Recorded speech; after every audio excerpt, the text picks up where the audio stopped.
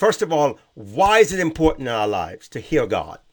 And I know that might sound like a rhetorical question or a dumb question, but why? Because we need to be led. That's why you see a lot of people doing seminars on get rich quick or how to sell real estate. They're looking to be led. We were designed to be led. And how can we be led if someone doesn't guide us, and we need to hear the voice of that leader? And that's why in the Bible, whenever you hear the voice of God, you're eventually going to hit the subject of him being the shepherd. And so a shepherd leads. So we need to hear the voice of God because we need to be led now.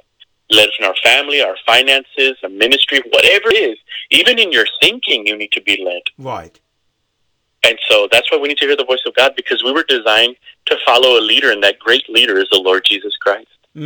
So we need to be led, and of course, and I've always said this, whether you're led by your parents and you rebel and don't want that, somewhere along the line, you will be led by somebody. Oh, absolutely. Even if it's in front of a judge because you broke the law and they'll lead you to jail, right. You're going to be led. No, you're going to be led. Yes. You're going to be led. Right. Mm-hmm. That's the way God has designed us. No man is the leader. Good way to say it that way. Right. Oh, yeah. So, okay. So now let's get into how do we hear now the voice of God? What ways have you found out you've heard the voice of God? Well, if I'm just speaking in broad strokes, I have found that I hear the voice of God when I get reduced. And what that means is, I don't, it's not that God's calling us to die to ourselves, but the Bible says, I decrease so that he can increase. And what I'm saying by that is that usually in seasons in my life where I've gone through difficulty, it's where my hearing was more developed and sharpened, so that I don't always have to be broke, busted, and disgusted to hear God's voice. But what I'm saying is God used those moments in my life to train me and to teach me and sometimes, frankly, Pastor, it's just stepping out on faith.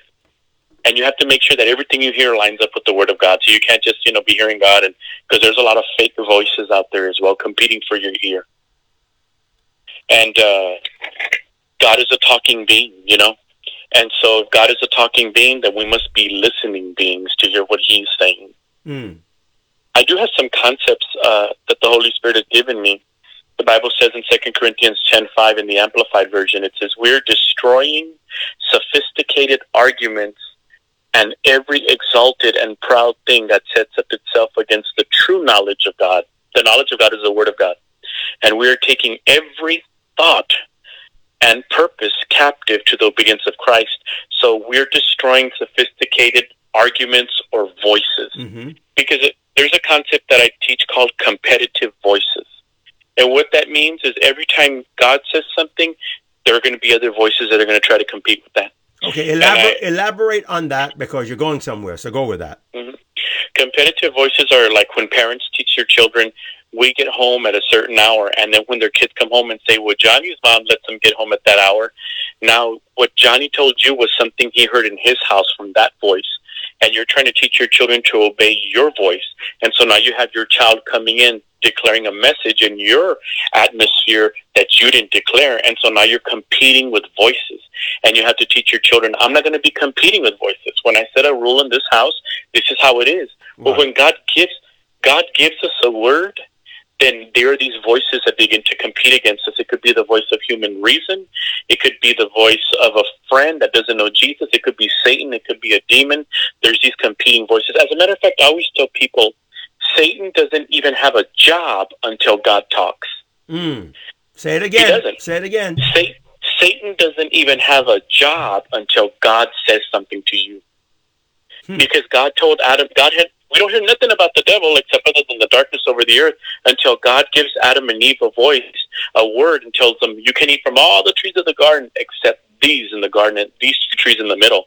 Now that they got a word, Satan has a job, and he comes in and he starts saying, why don't you eat from these trees? God doesn't want you to be like them. He said you can't eat from none of the trees, and then he's checking their word knowledge.